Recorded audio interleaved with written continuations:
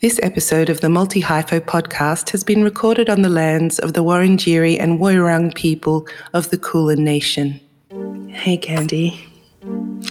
You know, I was just having these memories of primary school and high school and of how much you lived in the masculine on stage. Like, I think you played male roles more than you played female roles. From Shakespeare to those kooky knockoff rock musicals to those original devised works. You embodied men more than women. And it was so weird when you got into NIDA and all of a sudden you were completely exotified and objectified and you had to learn what sexy was and you played old women and sex workers and exotic others. You watched your male counterparts, you know, guys that were as funny as you, killing it at improvisation in theatre sports like you did. You watched them get all those great roles that showed their comic talents and showed that they could be dynamic and funny, and their bodies weren't even a part of it. I mean, I remember when the Lion King auditions rolled around and really all you wanted to do was audition for Pumbaa. But that's just not done in musicals yet, right? We're not there yet.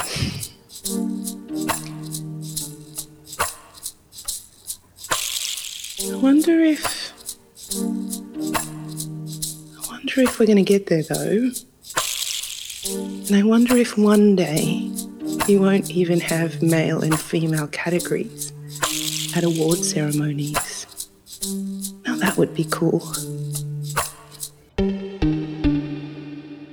First, when I realised I was non-binary, I had this kind of new confidence about me. But then when I cut my hair for Wentworth, it was like I just instantly felt myself.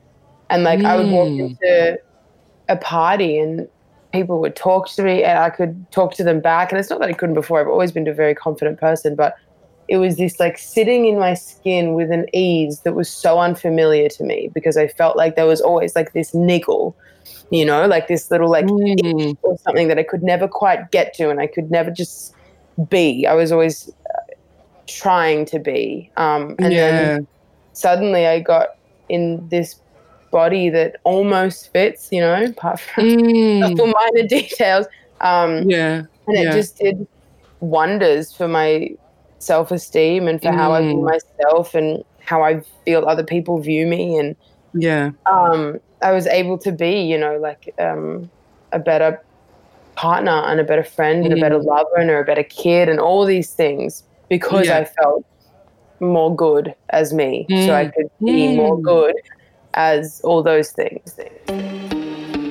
I want to talk to people from multiple identities, multiracial, multisexual, multi-creative folks. People who don't fit neatly into boxes, or have to tick multiple boxes, or have to make new boxes of their own. Multi-hyphenates, multi-hyphos. Multi-hyphenates, multi-hyphos. Zoe Terakes most recently played Reb Keen in the acclaimed prison drama Wentworth for Foxtel after their first TV appearance on Janet King for the ABC. In 2020, Zoe also made their feature film debut in Ally and Abby and Ally's Dead Aunt, now streaming on SBS.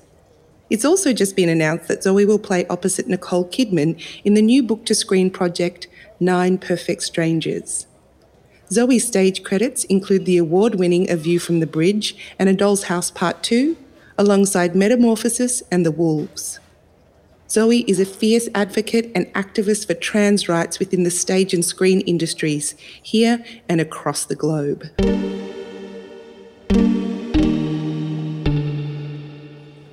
Yeah, I feel exhausted. I feel completely and utterly exhausted. I just feel like the past 2 weeks, 3 weeks have been a real test of character and the universe going, we're just going to give you as much as we think you can handle to see if you can handle it. And that's what it's felt like. And this past, like, you know, I lost a friend this week, and it's just been hell. And I just think it's really been like a test of character. And frankly, I'm exhausted. Yeah, wow. Yeah. How about you? Oh, yes. Yeah. Oh, yes. Yeah. I can't even, I'm like living in such multiplicity that I'm like, okay, what do I just need to do now? Yeah. What should I do after that? Yeah. And then what? And okay, I'm going to definitely miss these things over here. That's going to fall off the table. I can see that already, you know? Yeah, And the strange, it's just, the pandemic's put this slant on things where I think it's both super positive and the most extreme. So anything, loss, the normal things that might happen, like people who would have gotten ill or had a car accident or something, you know. Yeah. I keep bumping into friends who've had massive years. Yeah. You know, like on top of the pandemic, had their first child and gotten cancer. And then their father-in-law's passed away. And, you know, like exactly what you're saying. So I like what you talk about in regarding like a test of character. Because it feels like there have been a lot of lines in the sand this year as well. Yeah, totally. What side of herstory would you like to be on? Yeah, you know? Totally. Yeah. And I think, I don't personally, like, for somebody who is non-binary, I do fall into quite a binary way of thinking with that stuff. And I'm still not sure if it's something I need to unteach myself. Because I do go, there's a line in the sand, you're on our side or you're against us. And I think that's because it's, what else are we supposed to do? Like especially when you are the minority or the group of people that are on the receiving end, it does feel so binary. It's like, well, if you're not on our side, then you mean to hurt us. So of course I think you're against us.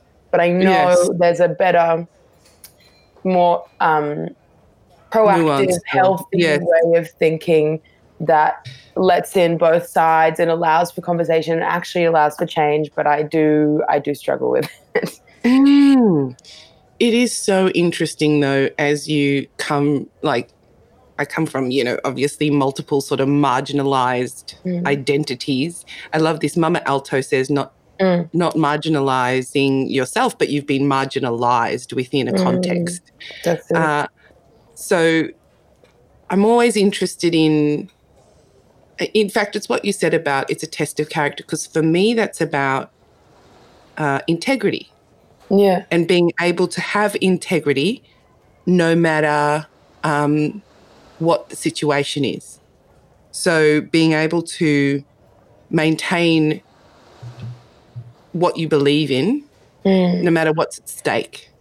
Which I think in an Australian setting, it feels like people can weasel out of that a bit more. Like it's like, oh, come on, you know, but in, say, the States or in South Africa or something, the other two places I'm often sort of metaphysically in, there's that's sort of like, what if like I just take a while to work myself out though? Like there's no time because, you know, we're losing lives, we're losing human, you know, connection. And of course it starts congealing and those sort of us against them stuff starts going on. Of course. And I think what you just said reminded me of this thing that my dad has always said to me, which is a moral isn't a moral until it costs you. And I think that really applies to being a part of a group that's been marginalized, but also being an ally for a group of people that have been marginalized, because I think it's very easy to put something on your Instagram story throughout Black Lives Matter or Trans Awareness Week. But when it comes down to it and somebody misgenders somebody, suddenly all those people who put those things on their Insta stories vanish in the room and are nowhere to be seen. And because there's a cost in that situation, and the cost is you feel uncomfortable and you might make the room feel a bit awkward, and maybe the person you're talking to is important and you don't want to fuck your relationship with them. But again, a moral is not a moral unless it costs you, you know? You know, I remember, so I've had trans friends from a very young age. And I remember going out on a project, and our photographer was my good friend, Melly. And the woman, excellent woman that was also on the project, kept misgendering and, you know, getting it wrong. And I just sat them down and said, I really need you to get this right. And they got defensive and went, well, da-da-da-da-da. And I went, throw it on me, because I really don't want you to throw it on him. Yeah. Throw it all on me. Throw all of it on me right now, right? Yeah. And I know I've had friends do that for me as well. And it just makes such a big difference when the very person in the firing line isn't the one doing the education. Yeah, so exactly. you know, and you've got to think about it.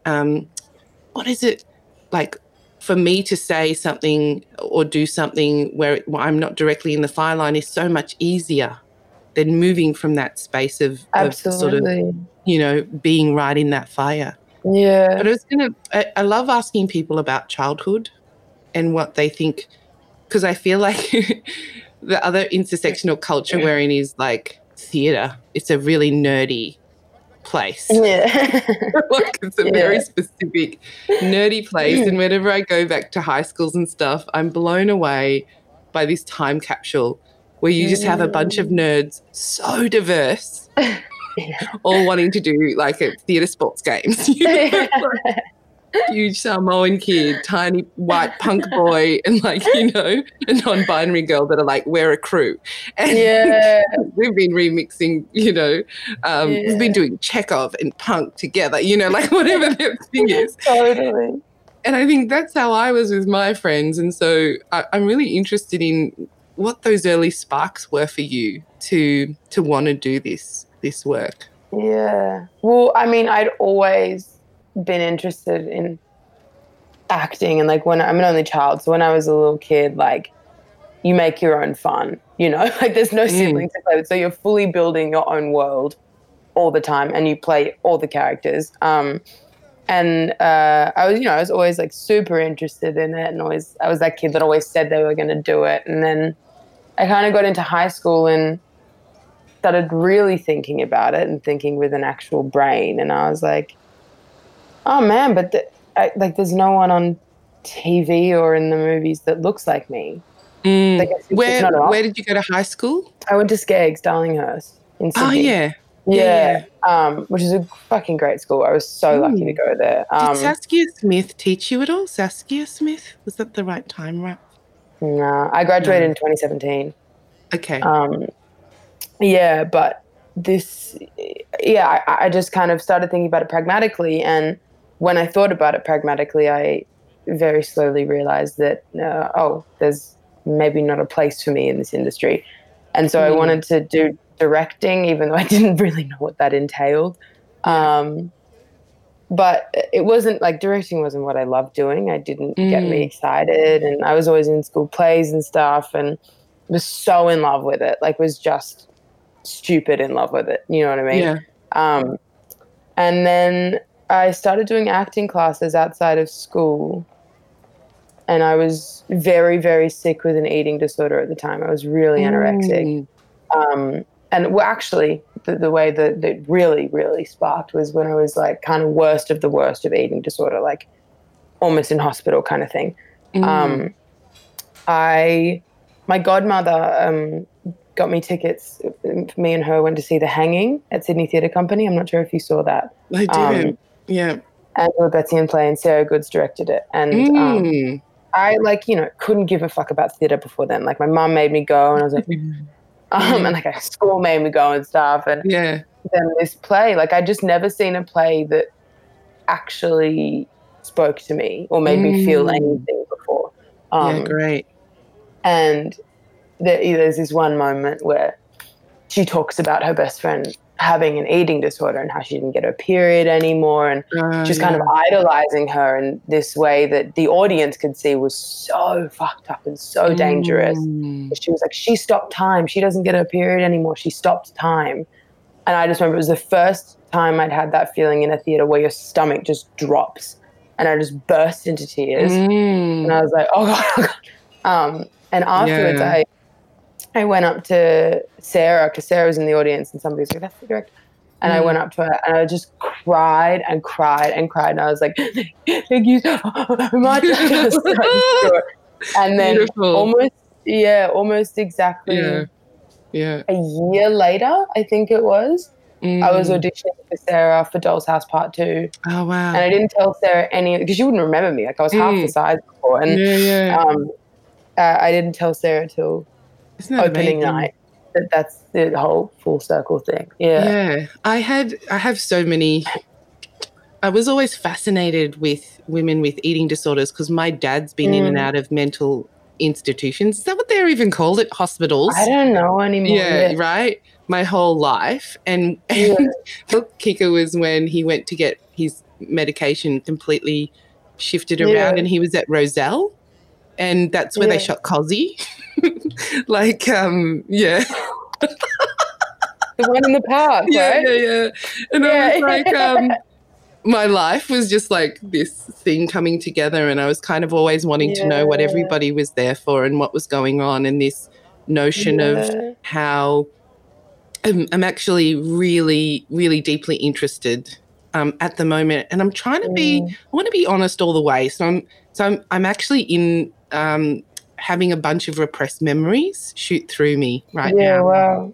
And I'm so interested in when the subconscious, what you said earlier about, oh, I'm ready for this now, am I? Because the universe is putting it on my plate and it's a massive test, and where the subconscious and the conscious interacts and why we shift ourselves from some things, but also this idea of being ready to handle it is really to me, because I'm like, I don't know if I'd agree. Body, but then the body, right? The body as a teacher, and the body as even the heart as this guru that's moving you through how different people deal with trauma, all that sort of stuff really interests me.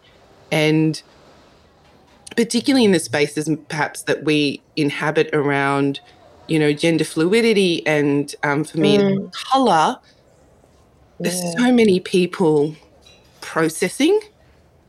The world just goes, constantly throws it at you.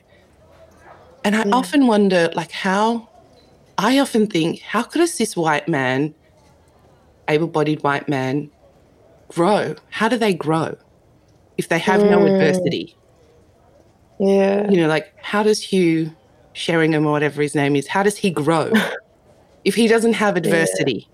If everything comes and he's expected and he's entitled and feels like, or whoever, not just him, but how do you grow, right? In some ways, they are gifts, they are hard gifts, they're spiky, painful gifts, but how do you gain consciousness or greater connection with other human beings if you're not put at times in that space to reckon with yourself and your character?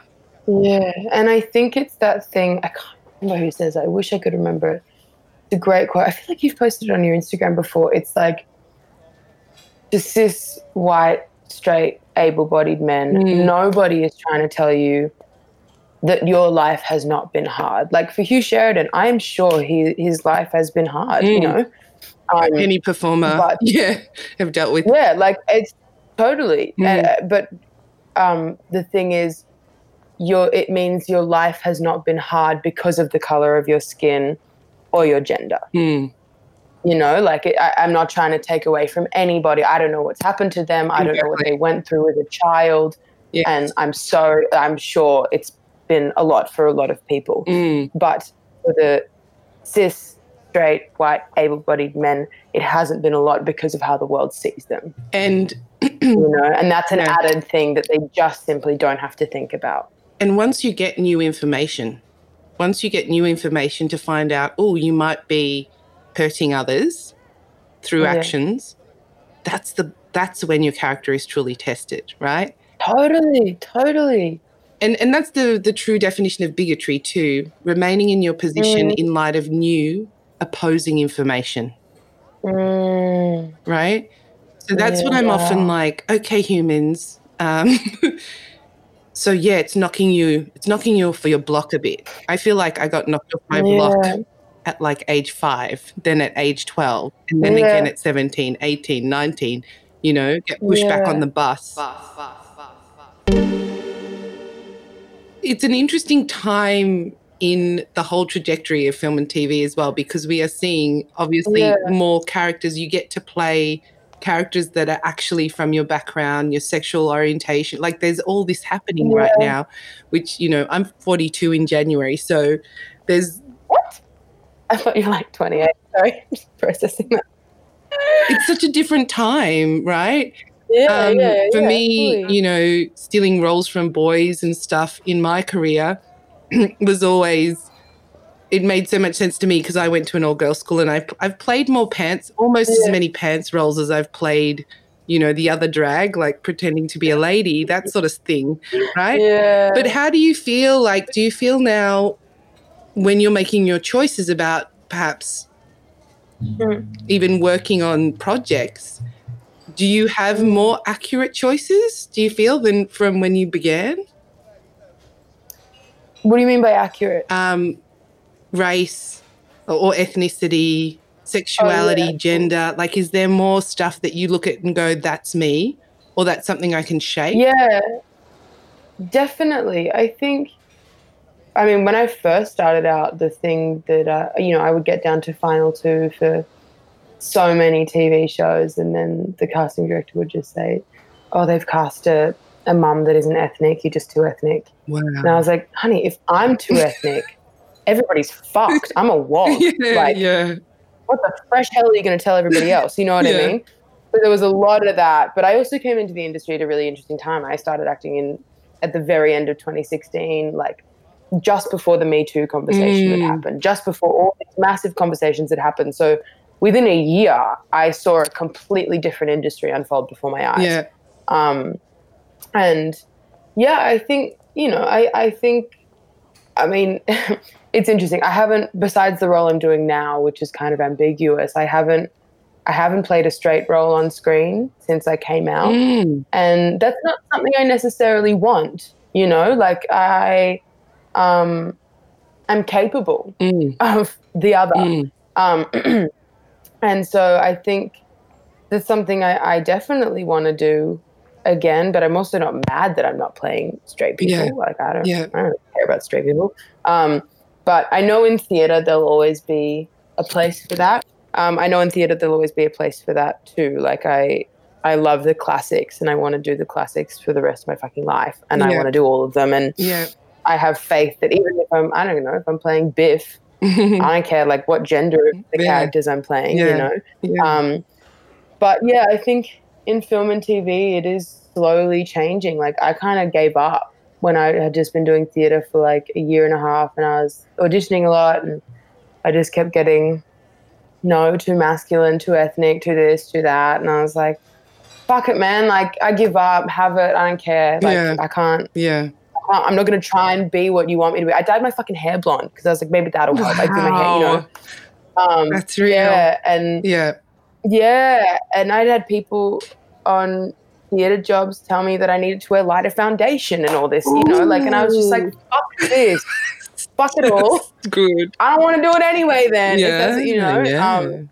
And then when I suddenly, I think there's great power in not doing that. I think that's a really shit way to go about it, and defeatist, and it's negative, and nothing changes by whinging. And so I spoke to my agent, and I just had this like realization of like, what if you just say you want it? What if you stop saying you don't want it because you're scared that you won't get it and you're scared of the rejection? Because that's where it all comes from. Like when I was like, no, I don't even want it anyway. Of course I wanted it. I was just so scared that I wasn't going to get it, and I'd be embarrassed. And then I had this like this light bulb moment of like, what if I just start saying that I want it? And fuck the embarrassment, fuck the fear of rejection. And from that day onwards, my career has done a total 180. Like I came out as non-binary and was like, I want to work in this body as this person. I want to play these roles. I want to do film and TV. I want to do hard roles. And then Wentworth. And then Nine Perfect Strangers. You know, like it was this incredible thing of just changing the energy you put out in the stratosphere and around you. And it really does change things, I think. And it's terrifying. Saying you want things is terrifying. Oh, yes. It's a game changer. Yeah, I was just having this huge memory because this time last year, I was in LA, and I just like with a friend was looking at my Instagram going, oh yeah, this is Meg LaFeur. I did this workshop with her because I want to write a Pixar, and she wrote Inside Out and Captain Marvel, and got this picture like hugging her, and I was like, I just got really emotional, like, and like even thinking, you know, because my parents came here as political refugees from South Africa. They're both pretty much crippled, and my dad's like severely, you know, he's a product of the splitting that happens when I'm pretty sure you're queer and a light-skinned man growing up in South Africa, you know. And I was like going on to set in Disney with like Tracy Ellis Ross and all these people, and I was like, what am I doing here? How did I get here? I sat next to Michael Gray, who was like the line producer, and I was like really freaking out. My mentor's like, what's wrong with you? And I was like, dude, this is a lot. And Michael Gray's like, oh, who are you? He's like, oh, be kind to her. She somehow she's become mute. And I was like, dude, he was such a bro. My mentor's such a bro. I've never had a bro mentor. Like, it's really quite, I'm like, what do I do? Bro with you? Like, I was trying to like work out, you know, okay, I'll bro out with you. And Michael Gray sits next to me, and he's the line producer on Mixed Dish, and I just then got comfortable, and I was like, oh, how's your I noticed you're the line producer, you've been working at Disney for years, like, what's your favourite project you ever worked on? And he was like, The Muppet Show. Just like, what? So then, you know, it's so interesting, I found, being over there, because there was even, you know, there's no issue. Like, actually, they're looking for me. They're looking for my voice. They're looking for what I bring and my specific positionality. In a way, in Australia, it's still not at all that. But to be surrounded by those sorts of folks, even at times, you're sort of, because the new role you're going for it's an American production in Nine Lives? When I'm on right now? Yeah, it's 9 Perfect Strangers, yes.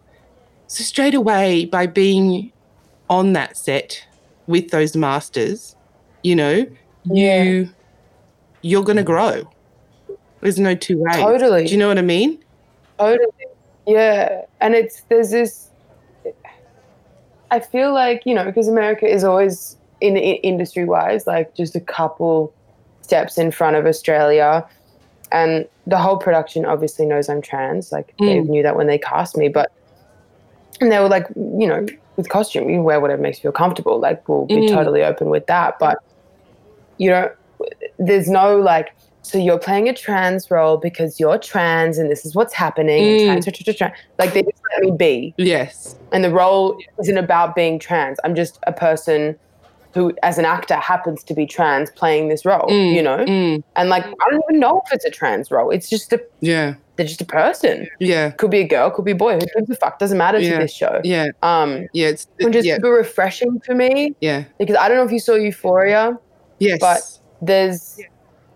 that's where I hope we get to, and I hope we see more of that. And some trans people disagree with me here because, you know, we're still on the journey of, like, telling trans stories that center transness. But I kind of hope that I get to a point where I just get to play a role who is focusing on, you know, saving the world. And they also happen to be trans, but that's not really relevant. You know, like Jules in Euphoria.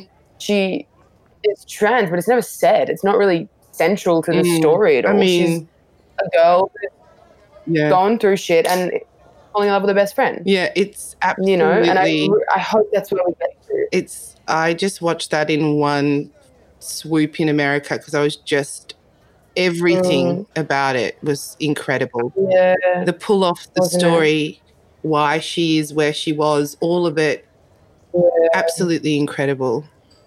Yeah, and I'm like, absolutely, don't you just want to and need to work on projects like that? And we have the lift. We have the lift here. We have the talent here. But it feels like sometimes there's something like on Australian production where you're like, why are we keeping the roof so low? What's happening? How do we bust this open? Because we're all here. All these incredible, magical, brilliant human beings are here. Yeah. And we all go over there sometimes and shoot for them here and all that. But why? What's going on that we just really need to twist out this sort of ceiling? And I know, like, you look at like Channel 9, Channel 10, all that stuff, and you look at who you end up pitching to, and it is old, white, cis, able-bodied men. And it's that sort of thing as well of like, I feel like young people are coming with much fuller concepts of the world. So even on dating, right? I'm on apps and stuff at the moment. I'm like kind of done with people in my age range because they're just locked. Yeah. They're really locked. Yeah. Across the board, queer and straight, like they're just locked. And the fluidity that I think the newer generations are just able to be in. Like there's question. Like I was working with this young artist and, you know, then went away and came back and they were like seeing in the time I was like working with them, they saw a cis man and then a trans man and then a woman. And there was no like, in my generation, you'd have to like say, I'm this now and then I'm this now. Yeah. Do you ever do that thing, like it's a very artist way thing where you have like a circle, a mandala, and it's like career, adventure, romance? Yeah. Totally. Like, am I living my full, you know, piece of the pie? Is everything filled up? Yeah. Yeah, because you're also an activist, which is tiring, right? And that can sometimes, it's like, where did the pie go? Because what I'm doing right now, I feel like is just sitting in the gutter, you know, like with no pie. Totally. And spent, you know? Yeah, that's the feeling. Do you feel like there's a part of your life that does, you know, that you concentrate on more than others, or is it feeling balanced, you know? I'm pretty good at the balance thing. Like I get sucked into acting, of course, but being like, I'm so in love with my partner and my friends and my parents that I love them too much to ever you fully fall in pull away. Hole. But the thing where, like, you know, Kath, my girlfriend, they notice it most when, if activism stuff is happening, like say with the whole Hedwig thing, I just, more so than acting sometimes, go down this rabbit hole where I have to do everything I can and I have to do it now.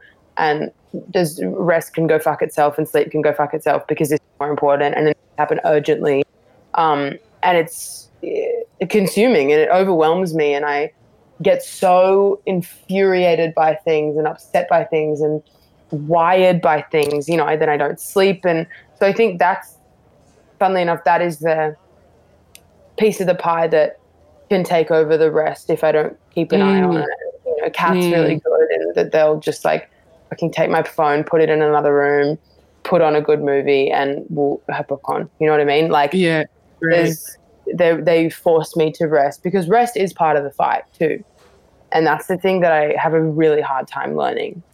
In all parts of my life. I'm a very 0 or 100 person. And it's like I'm either not going to do it all or I'm going to throw every fiber of my body into this. And I'm learning to be a bit less like that because like when I was younger, there was like an intensity to it that I was also really addicted to and that I was like all in or all out and everything else, everything great could go fuck itself.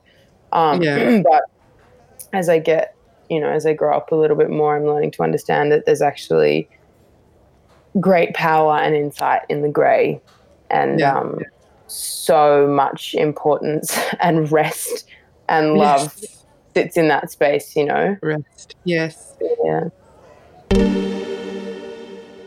I'm always hungry and wanting to have sex. This is a fact.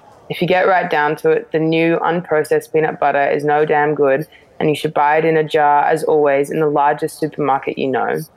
And I am an enemy of change, as you know.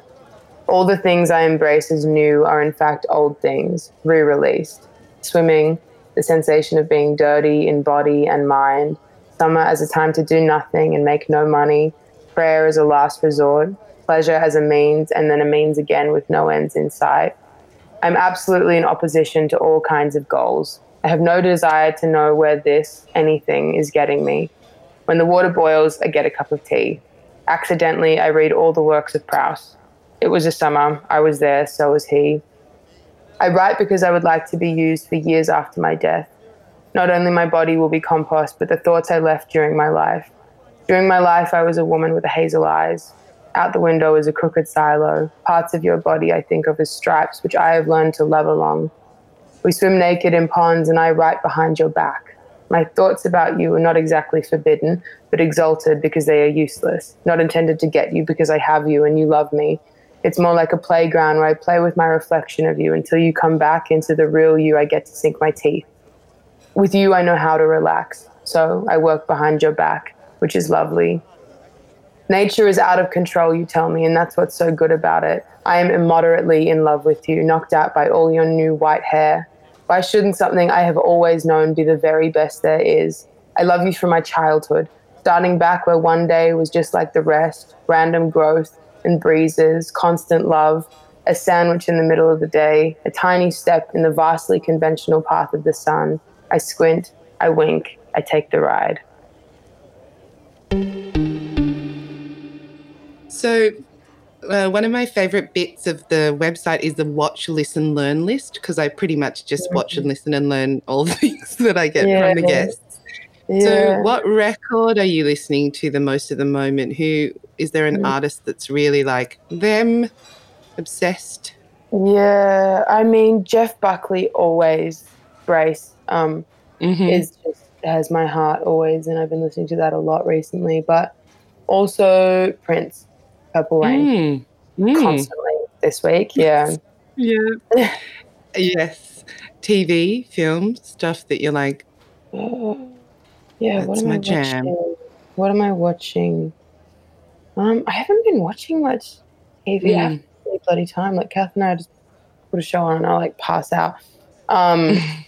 I recently watched Moulin Rouge for the first time. Really? For the first time? My favorite movie. Working with Nicole, I felt like a bit of an asshole not having seen one of the greatest movies of all time. And I watched it and I fucking loved it. I thought it was heaven. Yeah. I thought it was so beautiful. And it totally swept up in it. And I totally bought it. I loved it. Multi-Hypho is hosted and created by Candy Bowers, recorded and produced by Christian Biko, supported by Linda Hurd and Arts Centre Melbourne, Creative Victoria, Darebin City Council, Bob Creative and Candy B.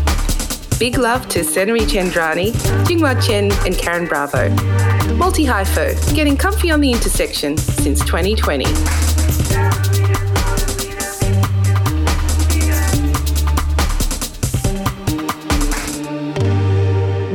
So cool talking to you. Yeah, you too, man. You're the best. You're the best. I love the way your brain works. And it's exciting. Really looking forward to seeing some of the stuff coming out in the new year, and where it might take us all on our magical. Seeing some fucking theatre. Yeah, see some theatre. Oh, so hungry. Yes. Kisses and hugs and lots of love for the time we're in. Likewise. Lots of breath and lots of rest.